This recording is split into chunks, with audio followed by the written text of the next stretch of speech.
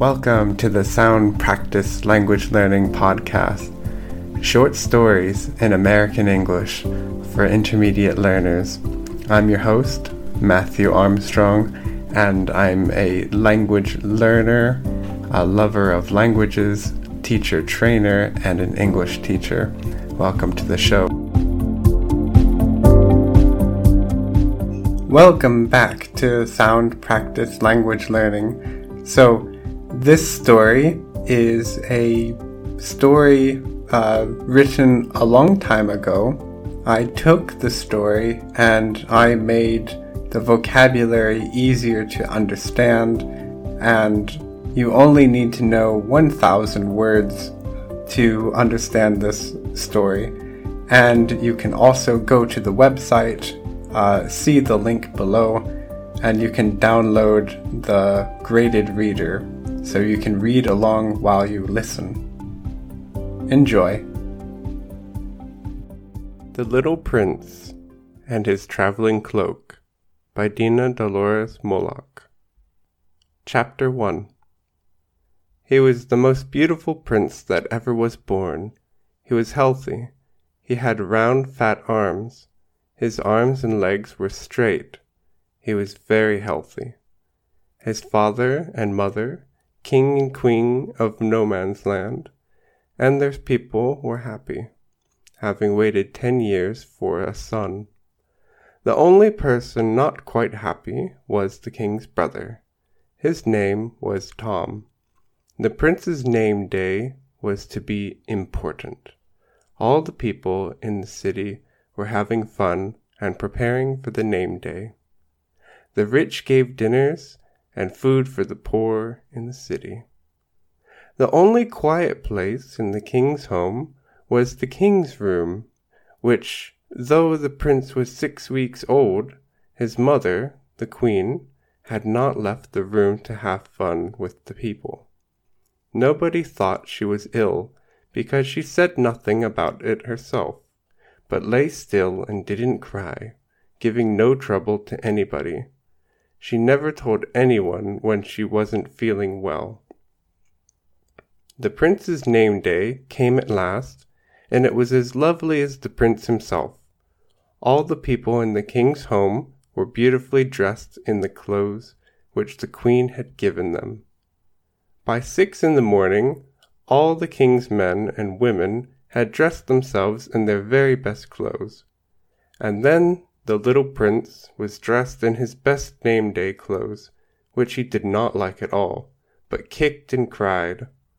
Later, when he was feeling better, they carried him to the bed where the queen lay. She kissed him, and then she gave him up with a gentle smile, saying she hoped he would be very good, that it would be a very nice name day, and all the people would enjoy themselves, and turned quietly over on her bed. The queen's name was Dolores.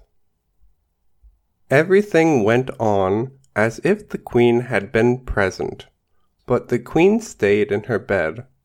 All, even the king himself, had grown used to her not being there, because she was not very strong, and for years had not joined in on the fun.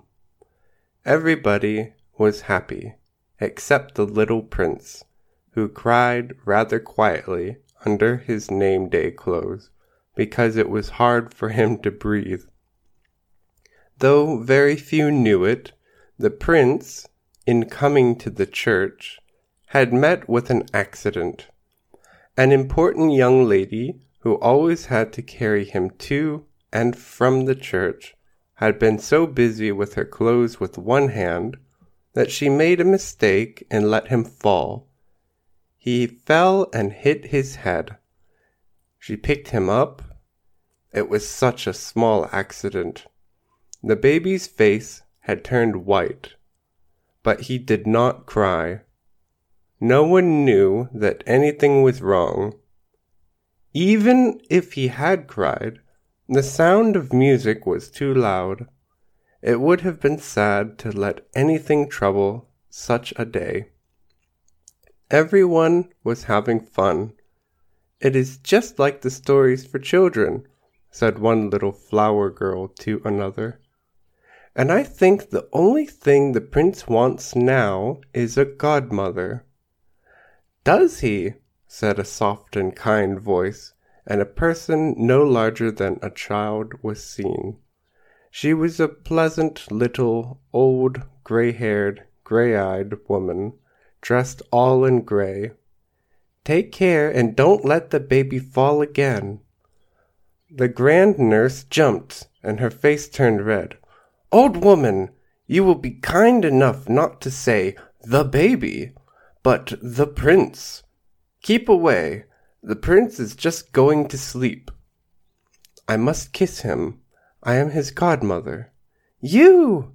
cried the lady nurse. "You!" cried all the people, and the music got louder.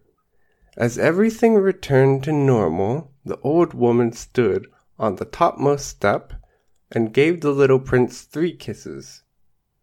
"Take yourself out of the way," cried the nurse, "or the king will be told immediately."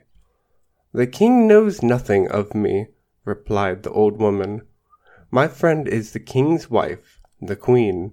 I know her well, and I love her and her child. And because you dropped him, I have chosen to take him for my own. I am his godmother, ready to help him whenever he wants me." "You help him?" cried the group, laughing. The little old woman paid no attention, and her soft gray eyes were fixed on the prince, who smiled back at her. "The king will hear of this," said one of the king's men. "Ah, the king will hear quite enough news in a minute or 2, said the old woman sadly, kissing the little prince on the head. "Be Prince Dolor, in memory of your mother, Dolores." Everyone started. "Old woman, you are not very kind. Even if you did know, why would you say she is called Dolores?" "She was called Dolores," said the old woman sadly. "The queen is no longer living." One of the king's men raised a stick to hit her. All the rest of the people reached out their hands to catch her, but the gray clothes fell from between their fingers. She was gone. The great bell of the king's home began to ring. The bell was only ever heard on the death of some of the king's family. Everyone listened. The queen was dead. When everyone was having fun, she had passed away. When the little prince was carried back to his mother's room, there was no mother to kiss him. As for his godmother, the little old woman in gray, nobody knew what became of her. Thank you for listening to this episode from Sound Practice Language Learning. You can also find transcripts of these audios and podcasts at www.soundpracticelanguagelearning.com.